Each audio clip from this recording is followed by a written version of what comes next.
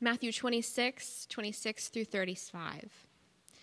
Now as they were eating, Jesus took bread, and after blessing it, broke it, and gave it to the disciples, and said, "Take, eat, this is my body."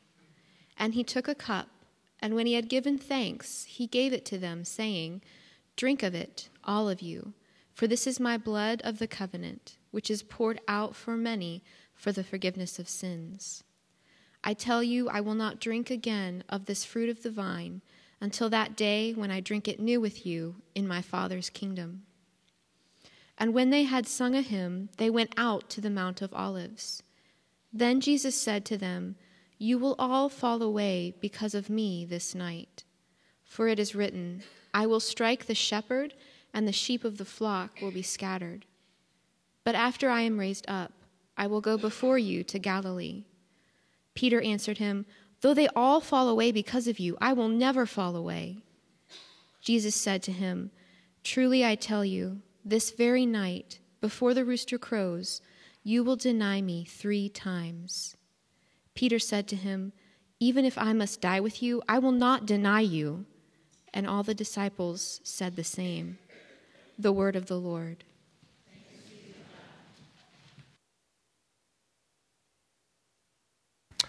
Well, Central West End Church is about 4 years old, and up until this time, we've been what you might call a startup church. That means it's kind of like a teenager still living at home. We have a parent church, Central Presbyterian Church over in Clayton, and it's kind of like still living under the roof of your parents and getting an allowance, and they help you out. But now we're in the process of becoming what's called a local church in our denomination. That means like moving out of mom and dad's house and taking responsibility for ourselves, financial responsibility, oversight, leadership responsibility, things like that. That means this is a really good time for us to revisit the vision of this church. Why are we here? What is God calling us to be and to do in this community? What's the vision? We're actually going to spend the next several weeks looking at that. And the vision of Central West End Church is to see a city made new by the gospel, spiritually, socially, and culturally. Our vision is to see a city made new by the gospel. So the gospel is foundational for everything we do here. So we're actually going to take the first few weeks of this series just to look at that. What is the gospel? You know, obviously it has something to do with Jesus, but beyond that, opinions start multiplying pretty rapidly. One of the common answers in our culture is that the gospel is primarily the moral teachings of Jesus Christ. That the gospel is primarily all about Jesus teaching us how to be better people and how to make the world a better place. And the question comes up, well, what about his death? Doesn't that have something to do with the gospel too? And again, the answer in our popular culture would be something along the lines of, well, the death of Jesus Christ on the cross is an example of the kind of sacrificial love that Jesus would have us show to one another. And that, in fact, many people would say, you know, look, all this stuff about Jesus' death on the cross being some kind of a blood sacrifice in order to make atonement for sin, all that stuff is really a later invention of the church. That came from the Apostle Paul or other church leaders many years after Jesus lived and died, but it was never a part of Jesus' original understanding of his life and his mission. So here's the big question. What is the real meaning of the gospel? Well, let me ask you another question. What if we could ask Jesus himself? What if we could say, hey, Jesus, what was your understanding of your life and your mission, and especially your death? Was it just a horrible accident or an example of selfless love, or was it something else? What do you think Jesus would say? We're going to take a look at that, because here's why this is so important. Of course we want to be better people. Of course we want to make the world a better place. And we're going to talk a lot about that in the next several weeks. But if Jesus' death is only an example to us, then basically he's offering us a template and saying, here's what a selfless, loving life looks like. Now, you go out and live the same way. And if you do, then we'll all make the world a better place. Is that the real meaning of the gospel? Is that what Jesus would say? Well, let's take a look. In this passage that we just read, Jesus himself is telling us the meaning of the gospel by explaining the meaning of his death. And we're going to look at three things this morning. We're going to see the centrality of his death, the meaning of his death, and lastly, how we should respond to his death. Okay? The centrality, the meaning, and how we should respond to Jesus' death. So first, the centrality of his death. Now, this is one of the most famous events in the life of Jesus. It's called the Last Supper. In a few hours, Jesus is going to be arrested, tried, and then crucified. And he's taking this last meal to share with his disciples in order to explain to them, that is, the meaning of his death. But what night is it when this takes place? Passover. Passover is the defining event in the history of Israel. God delivered Israel out of slavery in Egypt. And on the night that he saved them out of slavery, he told them to eat a meal. In fact, he said, every year after this, you are to eat this meal as a way of commemorating the salvation of God, bringing you out of slavery in Egypt. This is the defining event in the history of Israel. Friends, it is not a coincidence that Jesus, a Jewish man, takes Passover, the defining event in the history of Israel, to explain to his followers, Jewish people, the meaning of his death. Because Passover is a dramatic retelling of the story of God's salvation. In every Passover meal, there's somebody whose job it is to preside over the meal. They're the storyteller, and it's their job to relay the significance of everything that happens in the meal. So here's Jesus, and if you look at verse 26, he's presiding over the meal. Now, here's how this worked. At the beginning of the Passover, one of the kids that's sitting at the table asks the question, why is this night different from all other nights? And then the storyteller goes into the story. The person who's presiding begins to go through all the different elements in the meal and explain. So the presider will take the bread, and the presider will say, this is the bread of our affliction. So here in verse 26, here's Jesus. He's presiding over the meal. He's explaining the significance of Passover, and it says, he took bread, broke it, and said, this is my body. Now, I don't know, this really doesn't impact us, but everyone present there would have been shocked at what Jesus just said. Because he takes the bread, but instead of saying, this is the bread of our affliction, he says, this is the bread of my affliction. And then right after that, he takes the cup, another one of the elements, and he says, this cup is my blood of the covenant. Now that is sacrificial language, and I'm going to talk more about that in just a minute. But for now, here's what this means. Do you realize what Jesus is doing?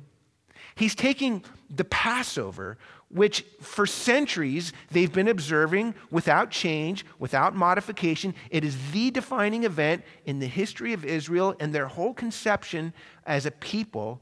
He's taking that meal, that event, and he is completely redefining it and saying, it's all about me.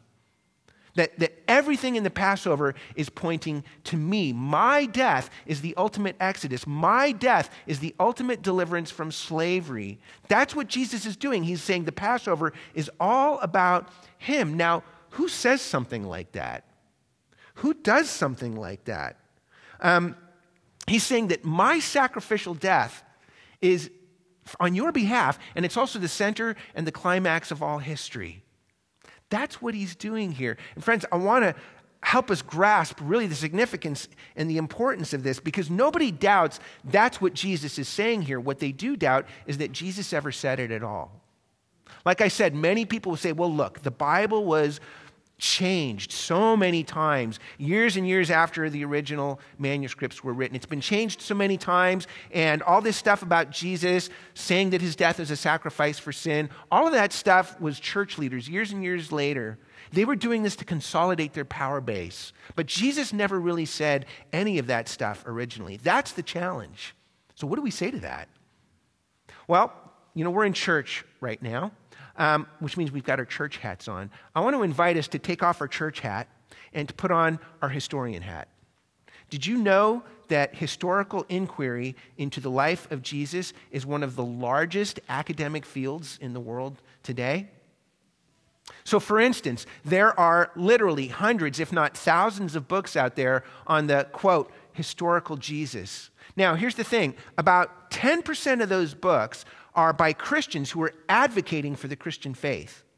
On the other side of the spectrum, another 10% of those books are skeptics, and they're advocating against the Christian faith. But the remaining 80% of all the books about the historical Jesus are by professional historians who really, they don't have a dog in the fight. The groups on the outside, the Christians and the skeptics, they've got a dog in this fight, so to speak. But the professional historians, the remaining 80% of all those books, they don't really have any interest in the theological claims of what Christians are saying. Their primary job as historians, what they really care about is to say, what did Jesus say? What did Jesus do? What can we know about Jesus with a reasonable degree of confidence? And understand, they do not say, what can we believe? They say, what can we know? Because historical inquiry is a science. It's not talking about myths and legends. It's not talking about Middle Earth or Wakanda. It's talking about real events that happened in this world. And the historians, the professional historians in the top academic institutions all over the world, they have precise, measurable, agreed upon criteria by which they assess the reliability of whether or not some historical event actually happened. So one of the primary criteria that all of the historians use is something called multiple attestation. Multiple attestation. Now, hang with me for just a second here, okay?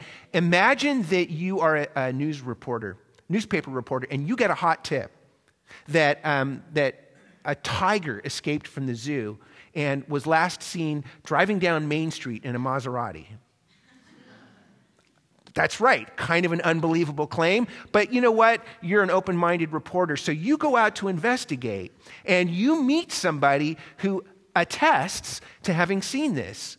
Now, you've got one eyewitness. Here's the question. Do you print the story? No way. It's just one witness, and they could be crazy. They could be lying.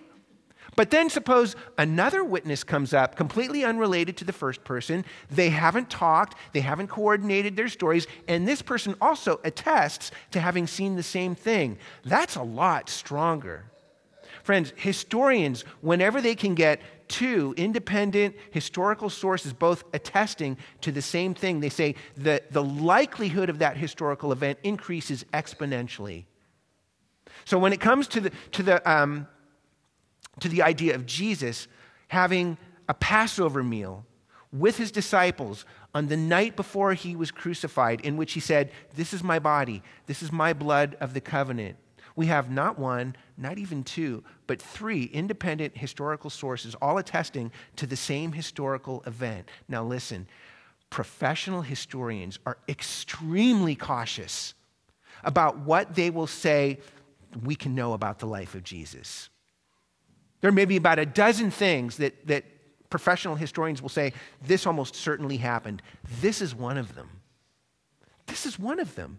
That means that from a historical perspective, okay, not a faith perspective, not subjective spiritual speculation, but from a historical perspective, we can know with the highest degree of confidence that the historical figure, Jesus of Nazareth, almost certainly saw his death as being a sacrifice on behalf of others, and he saw it as the center and climax of history. That is one of the surest things in all of history that we can possibly know about Jesus of Nazareth, which means that if you're exploring faith or if you're a Christian, one of the most important things we can possibly know is that this idea of Jesus' sacrificial death on the cross is not a private spiritual opinion. It's public truth. That Jesus believed this, Jesus taught this, Jesus claimed this. This is one of the surest things we could possibly know about Jesus. So when we come to the gospel and we start asking the question, well, what is the gospel? This is one of the things. Do you understand this is way more audacious and extravagant than a tiger driving a Maserati? For a human being to make a claim like this is incredibly audacious, but that's what Jesus said. That's what he was saying here. That is the centrality of his death, and that's the first thing we see here, the centrality of his death. But secondly, Jesus shows us the meaning of his death. If we go back to the meal, when Jesus says, "This is my blood of the covenant," I mentioned that's sacrificial language. Now, let me explain why. Do you know why Passover was called Passover? God went to Moses and he said, "Moses, I want to deliver Egypt out of slavery. So here's what I want you to do. I want you to go to Pharaoh, the king of Egypt, and I want you to say, 'Thus says the Lord, let my people go.' But I'm telling you right now, Moses, he's not going to do it. The only way that Pharaoh will let the people of Israel go free is if I bring judgment down on the land, if I bring judgment down on the oppressor." And that's exactly what he did. On the night of Passover, God sends an angel of destruction through the land of Egypt. He brings judgment down on evil, down on injustice, down on the oppressor. Now, we talked a little bit about this last week, but let's do a little bit of a recap. On the one hand, we modern, tolerant, Western people, we really bristle against the idea of a God of judgment. On the other hand, we demand that evil be judged. We demand that evil be punished. That is so core inside of us that the only thing that makes us angrier than evil itself is when evil goes unpunished. And one of my favorite and fastest ways to make that point is simply by mentioning a name, Dolores Umbridge, Senior Undersecretary to the Minister of Magic and High Inquisitor of Hogwarts.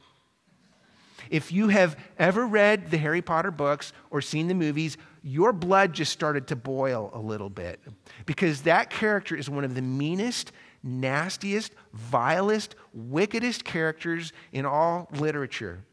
So when Harry Potter starts telling his classmates, "Hey, I saw the evil Lord Voldemort. He's returned. He's come back to wreak havoc on the magical world," Dolores Umbridge calls Harry Potter into detention, and she makes him start writing lines. "I will not tell lies." But it's a magic cursed pen so that every letter Harry writes in the parchment also carves the letters into his hand with excruciating pain. Dolores Umbridge is she's evil incarnate. And the only thing that makes us angrier than the actual evil she's perpetrating is the fact that she's getting away with it. And every fiber in the core of our being is just crying out, we want to see evil punished. We want to see judgment come down. So by the end of the movie, when she finally gets carried away by the centaurs, you just want to stand up, pump your fist in the air and say, "Yes, finally." That, friends, when we come to this Passover story here, do you realize what this means for us? Here's the real challenge. Because we have this instinct for justice, we also have this instinct to divide the world into the good people and into the bad people. The good people over here and the bad people over there. And of course, we put ourselves in the good category. But I mean, think about this. As a rule, by and large in our world, in our culture, we reject binaries. We say binaries are bad. Binaries are oppressive. This is one binary we cling to. The good people over here, the bad people over there, and we're in the good category. So when we look at the Passover story, we say, aha, another binary. On the one hand, there's Pharaoh in Egypt. They're the oppressors. They're the bad people. But over here is Israel. They're the oppressed. They're the good ones. But that is exactly where the Passover story starts getting in our face and messing with us. Because if you look at the story, on the night when God's judgment comes down on evil, do you remember what he says to Israel? He doesn't say, "Now stand back and watch what I do to these guys over here." No. He says, "Israel, you need to take a lamb, slaughter it, and smear its blood over the doorpost of your house. And when my judgment comes down, when I see the blood, my judgment will pass over you." That's why it's called Passover. Unless Israel took shelter under the blood of the lamb, the Passover story is showing us they were just as liable to judgment as Egypt. They needed a substitute to take the judgment that they deserved. Are you beginning to see why the Passover story is so unnerving to us? It's messing with our binary. It's saying that we're all liable to judgment because we all have the same capacity for evil in our hearts. Friends, God's judgment, God withheld his judgment when he saw the blood of the Lamb, which means that he was able to pass over the sin and evil of Israel. You know, when we divide the world into good people and bad people, and then we put ourselves in the good category, you know what we're doing? We're passing over ourselves. There's nothing more spiritually dangerous than that. The Passover is showing us that we're all liable to judgment because we all have the same capacity for evil. One of my favorite illustrations of this comes from the great Russian writer Alexander Solzhenitsyn. He writes a lot about his experiences in the Gulag. Now, do you know what the Gulag is? Some of you are thinking, no, but with a name like that, I don't want to know. Even if you knew nothing else about it, if I said, hey, what are you doing today? You want to head over to the Gulag? You'd say, thank you so much for asking, but I have a root canal scheduled for today. The Gulag was one of the most brutal, unjust prison systems in modern history. The Soviet Union had a whole series or network of these prison camps throughout Siberia. These were places of untold brutality. Prisoners regularly starved or froze or were beaten to death in these places. And you could get sent there for any reason. So Alexander Solzhenitsyn, he wrote a couple of critical things about Joseph Stalin in a private letter, and he found himself, he landed in the Gulag. And so in his books about this experience, he tells the story about how once he and some fellow prisoners were being marched through the freezing cold for days on end by their captors. And he says, I wanted to toss my captors into the pit. I wanted to see judgment come down on them. Everything inside of me was crying out for judgment on my captors. But then he remembered something. It was like a spiritual awakening for Solzhenitsyn because he remembered that he had been a member of the Russian army at one point and that he actually had almost signed up for what would later become the KGB, which was this incredibly unjust police force. And at that moment, he realized as he's looking at his captors, looking at his oppressors, he's realizing it's only because of the way things turned out that they're the oppressors and I'm the oppressed. The roles could easily have been the other way around. I have just as much capacity in my heart for evil as they do. And so he wrote some of the most famous words he's ever written. He said, if only it were so simple. If only there were evil people somewhere committing evil deeds, and it were necessary only to separate them from the rest of us and destroy them. But the line dividing good and evil cuts through every human heart. He's saying we're all guilty. We all have the same capacity for evil. The problem is, by and large, we all are blind to our capacity for evil. So if you look at Peter in this story, after the supper, Jesus tells the disciples they're all going to betray him. But look at Peter's response. In verse 33, he says, Lord, I will never fall away. Basically, Peter's saying, Jesus, you see these guys over here? They're the bad guys. They're the ones that might let you down, but I would never do something like that. And Jesus comes back at him and he says, Peter, you don't know your own heart. You're blind to the evil that's in your own heart because this very night you're going to betray me 3 times. And just to show you the level of Peter's blindness, he shoots back at Jesus again and he says, Lord, even if I have to die, I will never betray you. Do you know what Peter was doing? He was passing over himself. We do the same thing. We all pass over ourselves. We're all guilty. We're all liable to judgment because we all have the same capacity for evil in our lives. That's why Jesus said, this is my blood of the covenant. He said, I am the ultimate Passover lamb that takes away the sins of the world. And unless you take shelter under my blood, there's no way for God's judgment to pass over you. Do you realize what this means? Passover begins with the question, why is this night different from all other nights?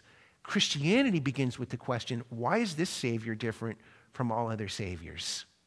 Well, here's why. If we look once again at our passage, at the end of this passage, Peter, he makes an oath. He says, Lord Jesus, I will never deny you.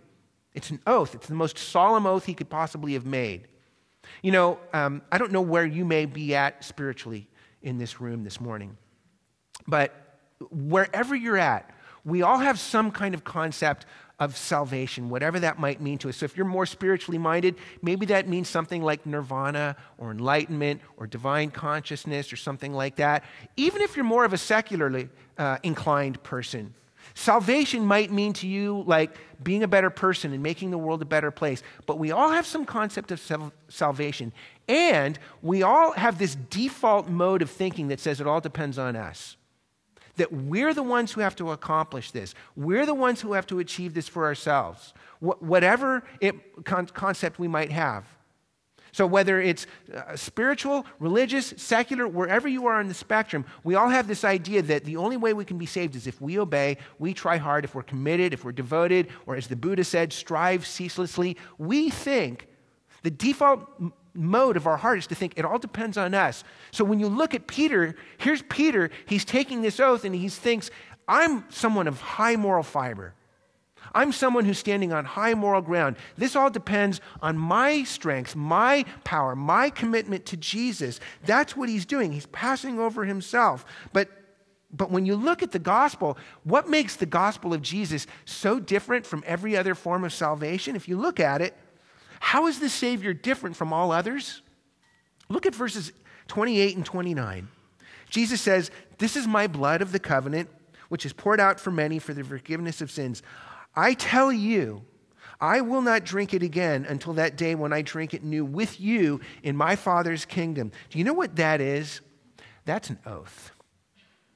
That is the most solemn kind of oath you could make, just like Peter made an oath. In fact, if you get into the original language, both Jesus and Peter are using the same grammatical construction that in that language is the strongest possible way of making an oath. Basically, to paraphrase, Peter is saying, Lord, no way will I fail you. And Jesus is saying, Peter, no way will I fail you. A mere hours later, Peter was weeping bitterly because he had just failed his oath. Jesus was hanging on a cross in order to fulfill his oath. Friends, Jesus Christ is the ultimate fulfillment of everything the Passover story is pointing us to. God's judgment fell on Jesus so that it could pass over us. That's the meaning of Jesus' death. That's the meaning of the gospel. It doesn't depend on your strength, on your devotion, on your commitment. The gospel is not all about your commitment to Jesus. You were not saved by the strength of your commitment to him. The gospel says you were saved by the strength of his commitment to you. That's the gospel. That's the meaning of his death. And that leads to our last point. We've seen the centrality of Jesus' death. He's saying, my sacrificial death on your behalf is the center of history. Historically, he said this. He claimed this. The meaning of his death is there is no other way to be saved. We can't pass over ourselves. The only way God's judgment can pass over us is if we take shelter under the ultimate blood of the ultimate Lamb, Jesus Christ. But lastly, how do we respond to his death? We're actually going to spend the next several weeks rolling out a lot of the implications of this, but let me offer you just a couple for this morning. First, if you're exploring faith in Jesus this morning, here's what this means. We live in a spiritually pluralistic age. That means there are hundreds of spiritual paths available to you. We also live in a consumeristic do-it-yourself age. That means that we are regularly trained and encouraged to pick and choose what we like out of all these different spiritual paths and then customize them into something that, quote, works for you. It's like bespoke spirituality. It's kind of like, that custom diet plan or that custom workout plan that was designed just for you by the personal trainer in the boutique gym down the street. Everything in our world is designed, it's customized to meet your needs and your preferences. Now, that's a challenge for us, but the challenge cuts two ways. And here's what I mean. First, there's a challenge to Christianity in this. As I just mentioned, there are hundreds of spiritual beliefs out there. But if you look at all of those beliefs, you can't fact check any of those beliefs. So for instance, take the statement, God loves you and has a wonderful plan for your life. Can you fact check that? Can you whip out your smartphone right now and just Google that and fact check whether or not that's true? No. That claim is completely immune to being proved false. There's no way you can fact check something like that. The gospel, however, Christianity, you can fact check. It is very vulnerable. It is not immune to being proved wrong or false by historical inquiry, because the gospel rises or falls on historical events that actually happened or not. So either Jesus lived or not. Either Jesus was crucified or not. Either his tomb was empty or not. And either Jesus said, "This is my blood of the covenant," or not. You can fact check those things. That all of those things are subject, vulnerable to historical inquiry. If you debunk those events, you just debunked Christianity. The whole thing rises or falls on whether or not these events actually happened. And that is a real challenge to Christianity. But here's the challenge to you. If these things, in fact, happened, and they did, that means that you have to receive Jesus on his terms or not at all. You either receive Jesus on his terms or not at all. Because, listen, you can create a custom Jesus according to your own needs and preferences. Of course you can do that. You're perfectly free to do that. But understand that if you do that, you're not in touch with the real Jesus. That's a Jesus that you're making up, but it's not the real historical Jesus. Jesus said, "My sacrificial death on your behalf is the center of history." You're more than free to make up a Jesus that works for you, but you're not in touch with the real Jesus if you do that. And I understand, that sounds so offensive in our culture. This idea, because like I said, we're consumers. We expect everything to be catered and customized to our preferences. We want life, everything is on demand, including Jesus. But Jesus doesn't cooperate with that. You either receive Jesus on his terms or not at all. That means that Jesus is the one making the claims here, and Jesus is claiming that his death, his sacrificial death on your behalf, is the center of history. Now, either you believe him or not, but the fact that he said this is not a private spiritual opinion. It's public truth. The gospel is public truth in a pluralistic, consumeristic age. Jesus is not presenting himself to you as belonging in the category of private spiritual opinions.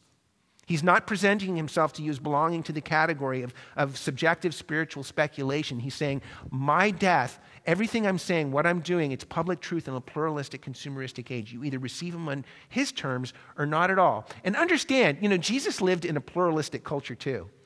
It wasn't like back then there was only one or two options. Jesus, in the Roman Empire, there were literally, just like our age, hundreds of spiritual options, hundreds of gods to choose from. And Jesus stands up in the middle of the Roman Empire and says, none of those gods can save you. I'm the only one who can. Friends, I know that sounds offensive because we're consumers. We expect everything to be on demand for us, including Jesus. But Jesus does not cooperate with that. He's the one you have to deal with. These are the claims you have to wrestle with. It's like the law of gravity. You don't demand that the law of gravity adjust to you. You adjust to it. It's the same thing with Jesus. You either receive him on his terms or not at all. But secondly, if you're a Christian this morning, whether you just crossed the line of faith last week or whether you've been walking and following Jesus for years and even decades, here's what this means for you. And by the way, if you are investigating, I would invite you to listen into this a little bit. If you're a Christian this morning, this is showing us that we are always constantly in need of spiritual renewal. That there's never a moment in our lives, we never graduate, we never arrive, we never stop needing spiritual renewal. I mean, look at Peter. At this point in the story, he's been following Jesus for 3 years, one-on-one, personal following Jesus. You'd think after 3 years, he'd be advanced. But this night was the night of his greatest personal failure. That means that for us as Christians, it's so easy for us to feel like we walk into church and we have to hide our sin and our brokenness. It's so easy for us to think, I can't believe, I'm not supposed to still be this broken. I'm not supposed to still be this messed up. I'm not supposed to still be this much in need. I'm not supposed to still hurt this much and be hurting others this much. But when you become a Christian, one of the things that you have to start wrestling with is Jesus is saying, you never stop needing this meal. You never stop needing my body broken for you, my blood shed for you. We always need that. Friends, the vision of Central West End Church is to see a city made new by the gospel. That's our vision because it's God's vision, to make all things new. That means that as Christians, we will never be a part of that vision unless we see that we are constantly also in need of spiritual renewal, that spiritual renewal must begin with the church. Because it's so easy for us to look around at the world around us and we see all kinds of things, brokenness, spiritual distortions, and to think, the world needs help, but I don't. It's all so easy to look at the world and see political idolatry, economic idolatry, consumeristic idolatry, sexual idolatry, and to think that we're somehow removed from that. Don't you know that we are, all of us, just as affected by those things, that we are all just as vulnerable to those kinds of idolatries and distortions, which means that we can never, as Christians, look at a world that is in constant need of healing and renewal and excuse ourselves from that need. If we do that, we're just passing over ourselves again. The spiritual renewal must begin with the church. It must begin with our realization that we are constantly in need of this rule, that do you know that you need this, that we are hungering and thirsting for this kind of renewal. If we can't own our need for this renewal, we'll never be able to offer it to the world around us. Which means that we're all faced with the same question, whether you're exploring faith or been walking with Jesus for years. The question is, do you know that you need this? Do you know that you need this Jesus? Not some other Jesus, this Jesus. The one and only Jesus who said, my sacrificial death on your behalf is the center of history. The gospel is public truth in a pluralistic, consumeristic age. It's either true for everyone or not at all. Do you know that it's true? And is this truth, is this life, is this love, is this sacrifice, is this blood working renewal in your life as well? Let's pray. Father, we thank you for the gospel. Lord, we're just beginning to dig into this, but I pray for us. I pray for myself. I pray for us as a church. I pray that you would, for everyone gathered here this morning, that you would bring our need for this gospel deeper and deeper into our hearts and our lives, that we would never consider ourselves as graduating or having arrived, but that we would be in constant, desperate need for the renewal of Jesus. Lord, we want to be a vehicle of your gospel in this community as a church. We want to see people made new. Lord, help us to be made new constantly, that we may be vessels of that same renewal, your renewal, to the world around us. For we pray it in Jesus' name. Amen.